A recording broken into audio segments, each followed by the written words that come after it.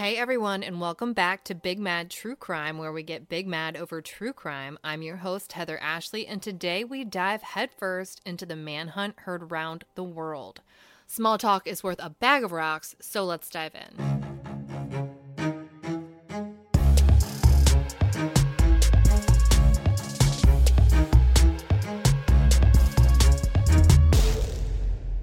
September 12th, 2014 was like every other day in the Barrett Township in Pennsylvania until it wasn't.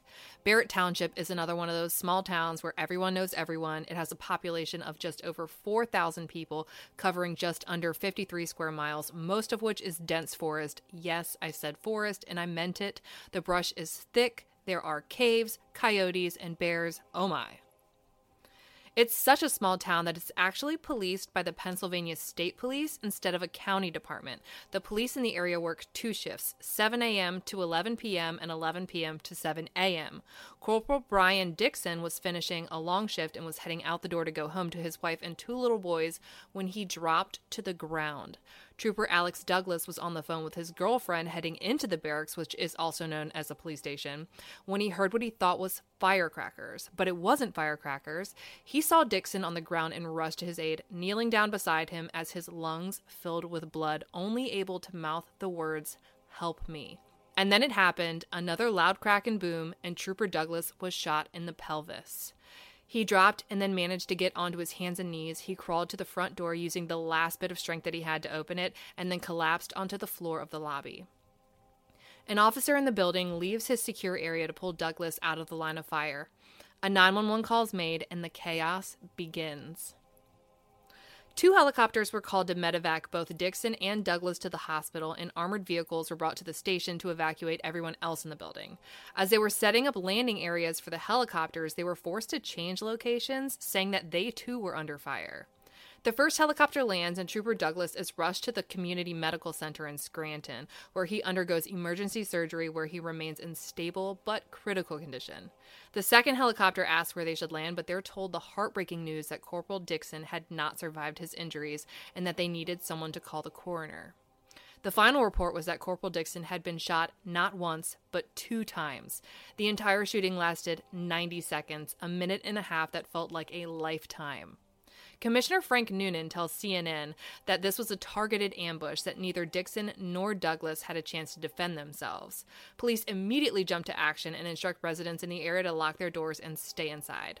They set up roadblocks in the area, preventing anyone from coming in or going out, hoping to trap the shooter within their perimeter. The barracks became a crime scene, and once cleared, were turned into a command center for the entire investigation, stationing everyone who was previously assigned there to nearby barracks until the threat is neutralized. Hundreds of officers from 3 different departments set out into the dense forest across the street from the barracks and surrounding neighborhoods while helicopters searched from above. Unfortunately, whoever was responsible for the attack on their fellow officers was long gone. Whoever the shooter was, he did his research. He studied their patterns, he knew their shifts, and knew that at 7 a.m. and 11 p.m. there would be double the normal amount of officer traffic in and out of the barracks, and he uses this information to assure that he has the largest victim pool possible. The following day, officers do a line search in the incredibly dense foliage and find 4 .308 caliber shell casings that match the projectiles recovered from the scene. They're located in an area consistent to where the shooter would have positioned himself. To know exactly where to position yourself to attack a target without being seen comes with a lot of training.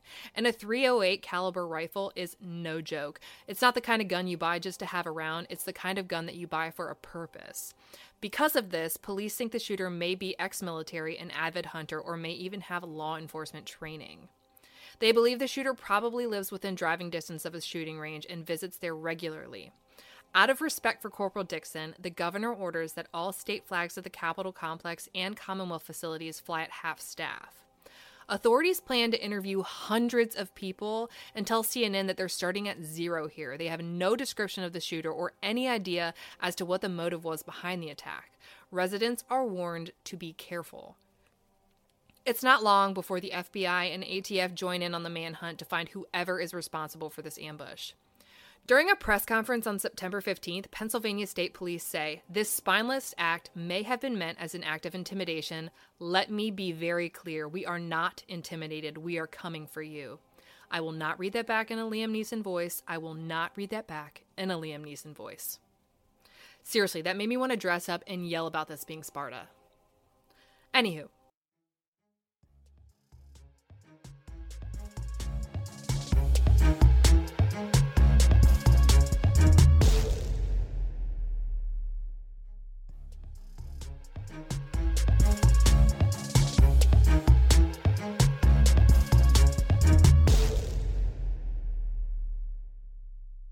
They warn the public that the shooter is likely unstable and has probably been in contact with police before.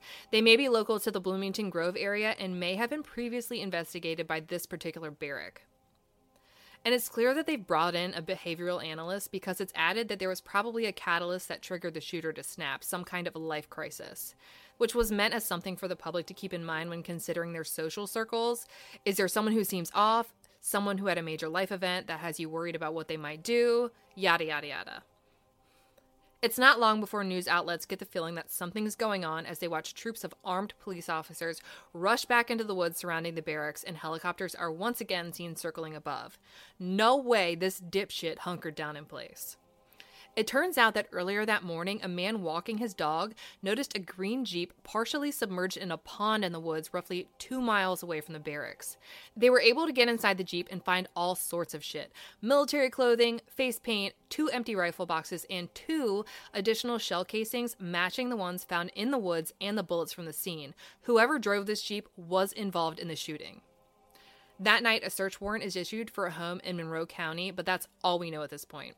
It's a long night, but on the morning of the 16th, Lieutenant Colonel Bivens officially names a suspect, 31-year-old Eric Matthew Frein, someone who, believe it or not, had absolutely no prior run-ins with the Bloomington Grove barracks at all, which almost makes this even more confusing. This dumbass left his driver's license and social security card in the Jeep he dumped in the pond. Nothing suspicious here, just parking my Jeep in this pond. Don't check anything inside, though. Has all sorts of shit with my name on it. Frein actively brought identification with him to commit murder and then left it behind. Not fingerprints, actual birth-given identification. This is a special kind of stupid. He's described as a survivalist and known conspiracy theorist with a very anti-government ideology who has spoken about wanting to kill cops and commit mass murder. To liven his description up a bit, Frein also is a LARPer. Yes, live-action roleplay. He likes to dress up with his buddies and pretend to be soldiers from Eastern Europe. Cool dude. Film industry prop master Jeremiah Hornbaker told ABC that Frein had actually been a weapons consultant for war films for almost 10 years now. I'm guessing that didn't pay much, though, considering this whole-ass adult was still living with his parents. I'm judging a book by its cover, and every page inside is the cover. The search warrant executed the night before was on the home of Frein's parents, whom the abandoned Jeep was registered to. They had been allowing him to drive it for the last 2 years. They had also allowed their whole-ass adult son to continue to live in their home as he collected guns and bomb-making materials in his adulthood bedroom. Most damning of all, they find more shell casings matching the ones found in the woods, in the Jeep, and on scene. This guy either did it, or this is the most successful conspiracy in the history of all mankind. But let's be real, he did it. While digging through his room, they also find a U.S. Army manual titled Sniper Training and Employment. The title page actually instructs the owner to destroy it so the contents aren't disclosed to the public. It's something only military personnel are supposed to have access to, which would make sense considering Frein's father was a retired Army major. But I did a quick search on Amazon and found as many copies as I could ever need, so that's concerning. Police also find a checklist of Frein's that he seems to have left behind. It includes undies, yes, the actual word undies, sleep clothes, poncho liner, flashlight, stove, fuel, a rifle, 2 bombs, fuses, knife, bandana, can't forget about the bandana, a camouflage net, and a space blanket. I had to Google what a space blanket was, and it's one of those blankets that looks like it's made out of foil, which will match his hat nicely. Did I mention how many guns were seized from the home? No, I didn't, because it's 40. That's 30 more than 10, and 10 would have been an impressive number. 10 people could all be juggling guns at the exact same time, and there would still be someone saying, "Hey, we need more jugglers." And if this were the home of some normal people with a normal family who liked to hunt and shoot on the range and had a military background, maybe this wouldn't be concerning, but no. It was the home of a man who had just opened fire on a police station and used the word undies when making official lists. Subtle is not one of his qualities. His father's quoted in some police documents as saying that his son is an excellent marksman who doesn't miss. His father is the one who taught him how to shoot, which is not something I'm sure I'd be admitting to at this point, and says that Frein was actually on the rifle team in high school.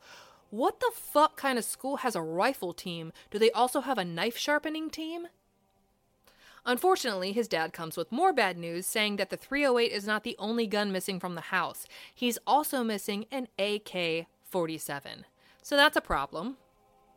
While we know who our suspect is and plenty of ridiculous details about his life, what he's done and what he says he plans to do, we still don't know where he is, and we don't know where his big-ass rifles are. At this point, knowledge is fear. Wanted posters are plastered all over the state of Pennsylvania and surrounding states. Eric Matthew Frein is listed as 6'1" and 165 pounds. He has blue eyes and recently cut his hair into a mohawk. But cheat sheet, picture what you think a serial killer would look like. That's him. If you see that guy, call police. Seriously, I'll add a photo of this gem to his highlight at the top of my Instagram profile at @TheHeatherAshley, and you'll be like, oh, she right. Lieutenant Colonel Bevins says that after interviewing numerous people about the shooter, the common theme is that no one is surprised. This isn't one of those times where everyone was like, he was such a normal person, we never saw this coming. No, he was a wackadoo and the kind of person that when you get news updates on your phone while you're waiting for it to load, you're like, I bet Eric did it. On September 17th, the Pocono Mountain and Wallenpaupack school districts both closed. The risk to the public is just too great to be responsible for the safety of so many children with a murderer on the loose in the woods. The school districts that do stay open in the area cancel all transportation services, so parents are responsible for bringing the children to and from school until this blows over. Really, really inconvenient for working parents. Just close the damn school. Wayne Memorial Hospital locks down all entrances and exits aside from the main entrance. The entire community is on high alert and doing whatever they can to protect themselves and the people around them. While Frein is still at large, official charges are filed against him. First-degree murder of a law enforcement officer, 2 counts of first-degree criminal attempted murder of a law enforcement officer, assault of a law enforcement officer, discharge of a firearm into an occupied structure, possession of an instrument of crime with intent, and recklessly endangering another person. While the searches continue into the dense forest around the area, Corporal Alex Dixon's viewing is held at Marwood University and hundreds of people attend. At times, there was a line around the block of people there just to pay their respects to the fallen officer. Another press conference is held where Pennsylvania State Police go Liam Neeson again on Frein, saying, if you're listening to this while cowering in some cold, damp hiding place, know one thing, Eric, we are coming for you. I have so much love for whoever is writing these speeches. The next day, Corporal Dixon's funeral is held at St. Peter's Cathedral in Scranton, and the streets are a sea of police uniforms from all over the country. Officers as far as Alaska have flown in to attend their fallen brother's service. You couldn't walk down the street if you wanted to. I cannot even begin to describe how crowded this funeral was. Think Times Square on New Year's Eve, but more organized, and almost everyone is wearing a version of the same outfit. I'll be posting a bunch of pictures from his funeral in the highlight for today's case, and honestly, it's beautiful. It's horrible and sad and heartbreaking, but it's also breathtaking. The federal government files a warrant for Frein for flight to avoid prosecution, which is honestly just done to make arresting him easier. Because there's a federal warrant, he can now be arrested anywhere in the country that he's found. It's likely that when he is finally arrested, the federal charge will be dropped, and he'll be handed over to Pennsylvania State Police for prosecution. Time passes and still no Frein. He's added to the FBI's top 10 most wanted list, which is nuts. He has joined the ranks of Ted Bundy, Warren Jeffs, and Osama bin Laden. Holy shitballs. The Pennsylvania State Lottery also pitches in to help by adding Frein's photo to every single one of their billboards in the state. There won't be a soul in Pennsylvania that doesn't know his face or his name. On September 18th, schools in the area remain closed, and it's a good thing that they were. A heavy police presence is seen about 300 yards from Frein's parents' home because his dumbass powered up his freaking cell phone and tried to call his parents. Obviously, authorities traced the call immediately and narrowed his location down to a 5-mile radius. It is officially on. A roadblock is set up on Route 477 between Lower Cease Hill Road to Beartown Road. It's a really short section of 477 and only about a quarter of a mile long. I'll toss a map of this into his highlight. A command post is set up and dogs are immediately sent into the woods along the road. Armored vehicles are seen entering Mill Creek Road, which is 2 small left turns away from Lower Cease Road, the northernmost part of the roadblock.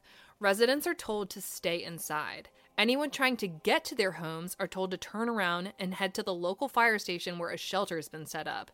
Unfortunately, I use the word shelter loosely because conditions were less than favorable. The residents were left to sleep on the floor or in folding chairs. Some literally chose to sleep in their cars above the sleeping conditions inside of the firehouse.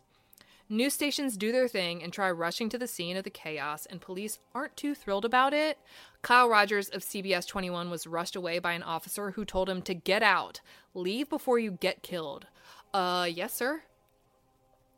And while all of this got everyone's heart racing and adrenaline running, nothing came from it. Frein was not located, and everyone was told to return to their homes, though I'm sure they were scared shitless at this point.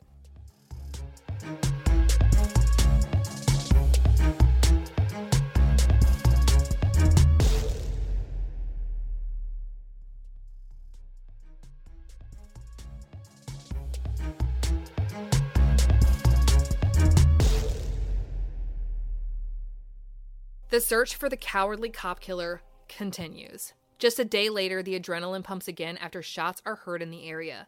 Immediately following, helicopters are seen flying above the exact same location they had searched the day before. Police are once again deep in the woods searching for the man who killed one of their own. Locals are told to stay away and residents are ordered to shelter in place, directing them to stay away from doors and windows. Police notice an abandoned home that has a screen door that has very obviously been kicked in. They storm the property, but Frein isn't there. Shots are heard again at 7:15 p.m. and they go without any explanation. Shots were fired earlier, helicopters are called out, police are everywhere, and more shots are fired, and not a word is said about why. People speculate that it was an exchange between Frein and law enforcement, but it's just not true. The search continues throughout the night, and the shelter-in-place warning is extended until noon on the 20th. At noon, it's extended one more time before being officially lifted that evening, though authorities urge everyone to stay out of the woods, which sounds like the plot of a horror movie. On September 21st, police give an update on the search and dive into the details about everything they found during all of these searches we've been seeing them conducting. At one of his abandoned campsites, they found an AK-47 and hidden ammo cartridges. They also worry that there might be pipe bombs hidden around the area. Without the AK, this means he's down to that original .308. Later that day, the same roads are closed after a man believed to be Frein wearing all black was seen entering the woods. While all of this is happening, a law firm in the area completely capitalizes on the chaos and advertises that residents contact them if they feel like their rights have been violated during the searches for Frein. I hate it when police show up in my backyard looking for a guy who might be hiding back there with a rifle pointed at me. Those inconsiderate assholes. Yeah, that law firm will not be making friends anytime soon. On September 24th, more shots are heard in the area, and police say that they're perfectly timed with the possible sightings of Frein. So you know what they do? They roll a motherfucking tank through the woods. Go hard or go home. Police reveal that prior to the shooting, Frein had searched the internet extensively for strategies on how to avoid a police manhunt. Frein actually removed his hard drive for good measure before heading out into the woods that night, but searches on other computers showed that he had been planning all of this for years. Authorities say this is a game to him, and it is. Otherwise, this asshole would be in Wisconsin by now. But no, he's sticking around, running in circles, playing hide and seek with the very same group of officers he took aim at just weeks ago.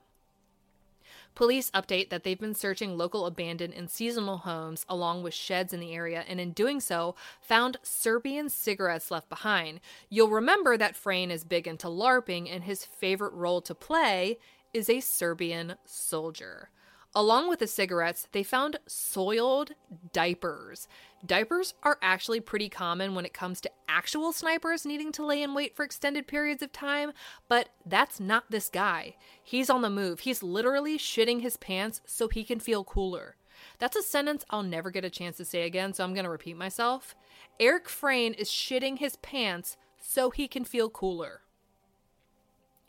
Now, the internet trolling game is strong, and before long, there's a full-blown Twitter account dedicated to Frein's poopy diapers using the hashtag #DiaperSniper, which we are fully going to take advantage of. An anonymous source says that the diapers might not be Frein's, but I've never met anyone named Anonymous, so I'm sticking with the diapers and running with it. I find it hard to believe that they just so happen to find grown man-sized shits in a grown man-sized diaper, along with a missing AK-47 and some Serbian cigarettes. This is a weird dude. Anyways, a rumor starts flying around that Trooper Douglas was the real target in this entire thing. It turns out that Douglas is friends with Frein's sister-in-law, his brother's wife. Frein was in his brother's wedding, so there's a solid chance the two ran into one another before all of this.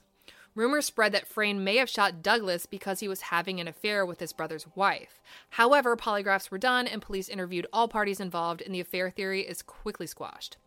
The theory honestly wouldn't make sense anyways. Douglas was shot second. The sniper manual found in Frein's room actually discusses shooting an individual to attract a crowd that you can then shoot into. And he did just that. He shot Corporal Dixon and then shot the officer who came to his aid. He also wouldn't have needed to wait for shift change to shoot Douglas. I don't think Frein had any order in which he planned to shoot. I think his target was the uniform, and when he saw it, he pulled the trigger. Everything that happened afterwards was by the seam of his pants. This shooting is much bigger than revenge for his brother's wife, whom again, no one is sleeping with except for his brother. On September 26th, the police head into an abandoned hotel, the Buck Hill Inn, that Frein was known to frequent quite often. Add that to your list of red flags. Don't date a guy who hangs out in 100-year-old abandoned hotels. Too many places to hide bodies. Nope. Anyways, they search 11 hours and again yield nothing. On September 29th, residents hear a huge bang, which police confirm was the use of a flashbang. For those of you who don't know, a flashbang is like a really annoying and non-lethal grenade. It makes an earth-shattering boom and then blinds you with the light of 1,000 suns, and before you know it, you're in cuffs on your front lawn. They must have used it during the raid on a row of abandoned houses they set to clear out that day, but flashbang and all, we are still no closer to finding Eric Frein. The next day, police update that in the last 24 hours, they've run into 2 pipe bombs that can be triggered by a tripwire. Because of this, 2 more charges are tacked on to his already growing list. 1 charge of possession of weapons of mass destruction for each bomb found. So when police say to stay out of the woods, they're not trying to be dicks. They're trying to keep you from bombs and bears, but mostly bombs right now. Whenever this diaper sniper search comes to an end, they're going to have to do some serious recon to make sure the woods aren't full of guns, ammo, and pipe bombs left behind by this asshat. On October 3rd, authorities announced that they've seized Frein's food supply, which consisted of ramen noodles and canned tuna. His blood pressure has to be obliterated at this point.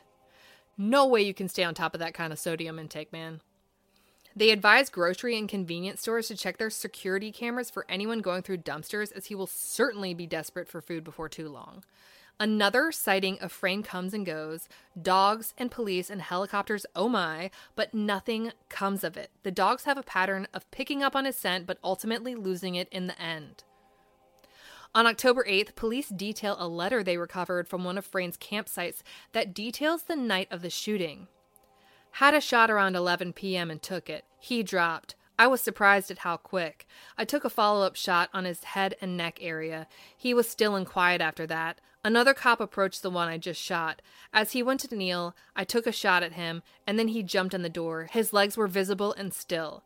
I cannot imagine being Dixon's widow and hearing the matter-of-fact details of her husband's murder straight out of his mouth.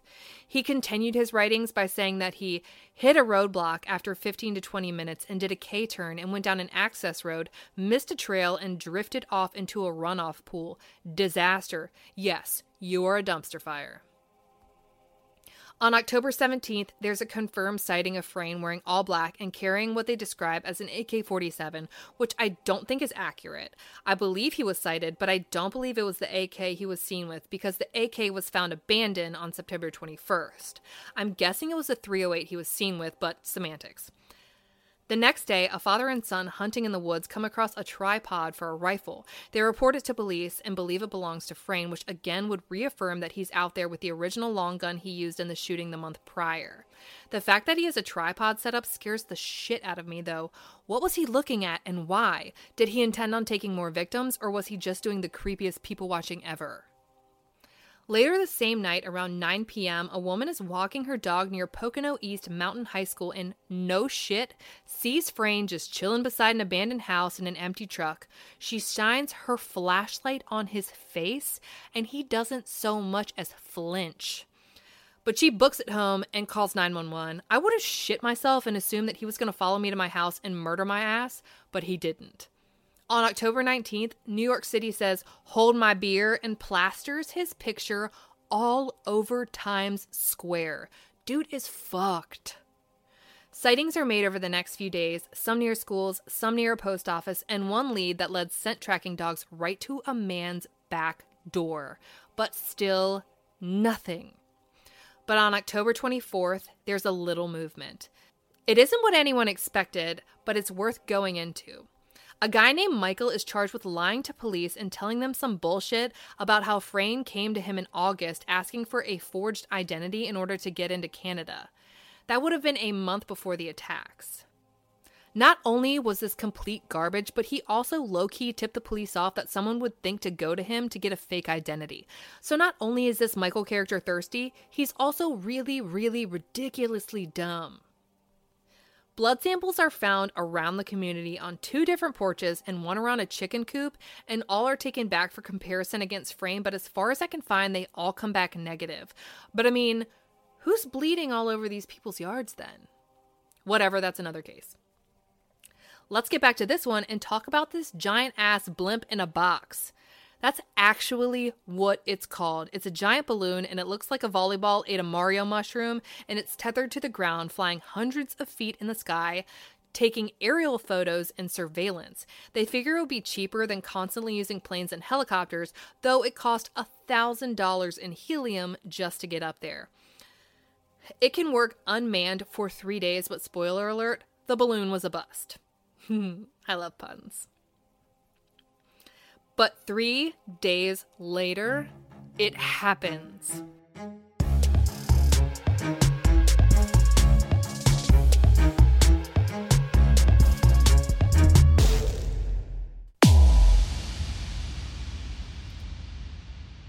On Thursday, October 30th, 2014, seemingly out of nowhere, authorities announced that Eric motherfucking Frein has been apprehended.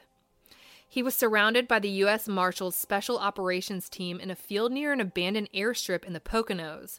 Frein, who was unarmed, had stashed 2 rifles and a pistol in a nearby abandoned air hangar that he had been hiding out in. The Times Free Press notes that Frein actually asked if he could tell the marshals where the guns were stashed so that kids wouldn't find them. But surprise guns are just a fraction of the epic mountain of shit they found in that hangar. ABC News lists that they found toilet paper because no one wants surprise poison ivy on their ass, clothes, a radio, toothbrushes and other shit for his teeth, fucking laundry detergent, his laptop, a raincoat because he's a delicate man, and even nail clippers. Eric Frein was taken away in the handcuffs and squad car that belonged to Corporal Dixon, the officer whose life he stole 48 days prior. He's processed and held at the Pike County Jail attached to the same exact barracks he opened fire on over a month ago. He'll be arraigned at the Pike County Courthouse the following morning on Halloween Day at 9 a.m. Prosecutors are not shy about the fact that they plan to seek the death penalty, and I'm okay with that. The next day, as scheduled, he's arraigned. He softly answers yes and no questions. He has no representation with him and does not enter a plea of any kind. A preliminary hearing is set for November 12, 2014. Eventually, Frein is assigned 2 public defenders, and a sergeant with Pike County Corrections tells ABC that he will wait in maximum security protective custody in a 5x8 cell until his next hearing. While he's waiting, 2 more charges of terrorism are tacked onto his ever-growing list, while one of the attempted murder charges is dropped. But fear not, there were 2. His federal charge was ultimately dropped as well, but we already knew that would happen. His November 12th preliminary hearing is rescheduled to December 9th, and the December 9th hearing is rescheduled again to January 5th, 2015, after one of his public defenders withdraws himself. And I can't say I blame him. I would have to sell my soul before I became a defense attorney, especially when you're stuck trying to defend shitbags like this one. January 15th comes and the preliminary hearing is held. Corporal Dixon's parents and widow are in attendance, where they have to watch CCTV footage of their son and husband being callously murdered by a man he had never met. Frein looked like a completely different human, like he had taken 1,000 showers and slept for 100 years. No deals are offered, and ultimately the judge orders Frein to stand trial. On January 29th, this motherfucker pleads not guilty. Excuse me? What? You left your ID in the Jeep registered to your parents, which you abandoned near the scene. You left a handwritten note detailing the shooting and a confession to your parents, and the laptop you left behind in the abandoned airport hangars you were arrested at. This is so dumb, it hurts my body. The only reasoning I can think of behind him pleading not guilty is that maybe he hopes they'll offer him life in prison instead of the death penalty if he were to forego a trial. But that's not going to happen. Everyone wants justice here. While we wait for trial, Trooper Douglas undergoes more than 15 surgeries and has to have his hip replaced. But he's optimistic that one day he'll be able to return to duty, saying it would be an honor. In March, a street is renamed Corporal Byron K. Dixon II Way. In June, a tree is planted in his honor at the elementary school he attended as a boy, and in October, an exit ramp in Bloomington is named after him. Time passes and passes and passes. This is a death penalty case, and that means that it'll go so slow that it will risk going backwards. In June of 2016, a judge denies a motion by Frein's attorney to throw out the death penalty, saying it was unconstitutional, which was a really dumb argument. It's also decided that in an effort to give Frein the most fair trial possible, they'll be selecting jurors from an outside county. We're getting close, you guys. In January of 2017, a judge denies any form of insanity defense, barring Frein from presenting any kind of evidence alluding to mental health problems to defend his actions. And on October 4th, the trial finally fucking begins. While we know most of the evidence that will be presented, there is, of course, some that comes to light only in the courtroom. The prosecution reveals that just days before the shooting, Frein used his computer to look up various local police departments. He didn't even know which one he was going to shoot at until this point. He didn't care who he shot. He just wanted to make sure they were law enforcement. He also Googled whether or not a cell phone could be tracked if the battery was removed, which proved to be a waste of his time since he tried to call his mommy just days into the manhunt. But then it gets to the tough stuff. It's easy to despise Eric Frein, but listening to the damage he did to his victims rips right through your soul. The first shot Frein took to Corporal Dixon pierced through his bulletproof vest and 2 lobes of his lungs. The second shot at Corporal Dixon went through his right shoulder, severed his spine, and exited out of his left shoulder. Either one of the shots would have proven to be fatal. The third shot fired by Frein hit Trooper Douglas on his side and went through his intestines before exiting on the other side. He crawled on his hands and knees with blood pouring out of him, using what last strength he had to open the barracks door, and then collapsed on the floor of the lobby. He told his fellow officers he was dying and that he couldn't feel his right leg. At one point, officers rushed outside and started firing into the woods, not knowing what was going on, but knowing that the threat was in that direction. The courtroom was shown photos of the scene, which included the lifeless body of slain Corporal Dixon. The morning call says that a woman in the courtroom softly sobbed. Dixon's parents and widow cried as they heard troopers retell how they frantically searched for an American flag to lay over Dixon's body as it lay outside on the ground outside the barracks. The morning call also detailed how a fellow Marine who was at the barracks that night stayed with Dixon as he was taken to the hospital, then the coroner's office, and then to the funeral home, saying that Marines never leave the body of a fellow Marine unattended. The second day of the trial is canceled after the diaper sniper took a fall while brushing his teeth. You can't make this shit up. But it resumes on April 7th. The defense tries some shit by saying that the interrogators used their super secret magical powers to get information out of Frein after he had invoked his right to remain silent. I don't think it counts when you decide to stop being silent, though. Damn those sworn-in wizards. They also claim that his parents hired him an attorney at super speed, but that the attorney was barred from seeing him that night.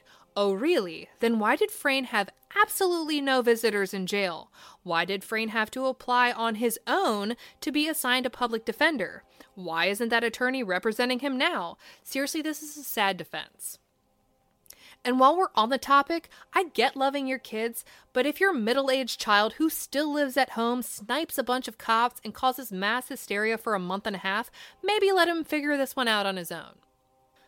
On April 11th, the interrogative wizards presented a video of Frein saying, "I did this. No one else did this. All I can say is I'm sorry." When police asked why he targeted 2 officers he didn't even know, he said it was because he was 31, still living with his parents with no prospect of a future. So add that to your dating list of red flags. Frein was actually crying during this interview when answering questions about what he had done, and said when he saw other officers who were looking for him, he never thought about harming them. Whether you believe him or not is up to you. On April 13th, Frein's diary is presented, which made it clear that he had access to media, saying that calling him a survivalist was catchy. It also detailed him breaking into a house and stealing food, and begging for mercy from Jesus Christ. On April 18th, Trooper Douglas took the stand and testified about the excruciating pain he's in every single day of his life. He cannot feel anything below his knee and has to wear a special brace for his foot. The next day, both sides rest their case and the jury is released to deliberate. Within 4 hours, the jury reaches a unanimous verdict. Guilty on all counts. And now comes the penalty phase. Will he get life without parole or the death penalty where he will spend 23 out of 24 hours every day locked in a tiny cell until he is ultimately executed? Frein's mom takes the stand and says, "My life has been a living hell over the past 2.5 months. When the DA asks how Dixon's family must feel, she says, and I shit you not, they have closure. We will never have closure. Oh, hell no, she didn't. I never thought I could dislike the parent of a killer more than I abhor Chris Watts' mom, but look at this bitch breaking records." On April 27th, 2017, Eric Michael Frein is sentenced to death. In May, his attorney filed to vacate the death penalty, saying that the testimony, Dixon's wife, and basically everyone was too powerful for any jury to possibly make a logical decision after hearing it. So basically everyone Frein spoke to up to this point has been a wizard in the defense's eyes. Clearly, that shit was denied in April of 2019. Tiffany Dixon, Corporal Dixon's widow, has filed a wrongful death lawsuit against Frein's parents, saying they missed warning signs and didn't use reasonable care in restricting access to their firearms, knowing their son wasn't fit to possess them. She also claims that his parents fueled his anti-government beliefs. The civil case is still being pursued. Had Frein lived a different life, had his parents paid more attention to the weird shit their son did in his free time, had safety precautions been made with the guns in the house, or had common sense mental health laws been in place when it came to purchasing and owning weapons, we might not be having this conversation, but we are. The men who run towards gunfire when everyone else is running away from it were the ones under attack that quiet night in September of 2014. They never saw it coming, but someone else could have. If you see something, say something. It's better to report it and it be nothing than to not report it and it be something. Check out Eric Frein's highlight at the top of my Instagram profile at @TheHeatherAshley for any and all photos and maps pertaining to this case. And join me there tonight at 9 p.m. Eastern for Crime Talk Live, where you go live with me and we discuss the intense manhunt and what may or may not have been his motive. If you like your podcast ad-free, head over to our Patreon at patreon.com/BigMadTrueCrime, where for $1 whole a month, your episodes will always be ad-free. And if you need a little more true crime in your life, for just $5 a month, your episodes are ad-free, and you get a bonus exclusive episode each month that only Patreon subscribers get. I'll be bringing you a brand new case 1 week from today, and I cannot wait. But until then, we out.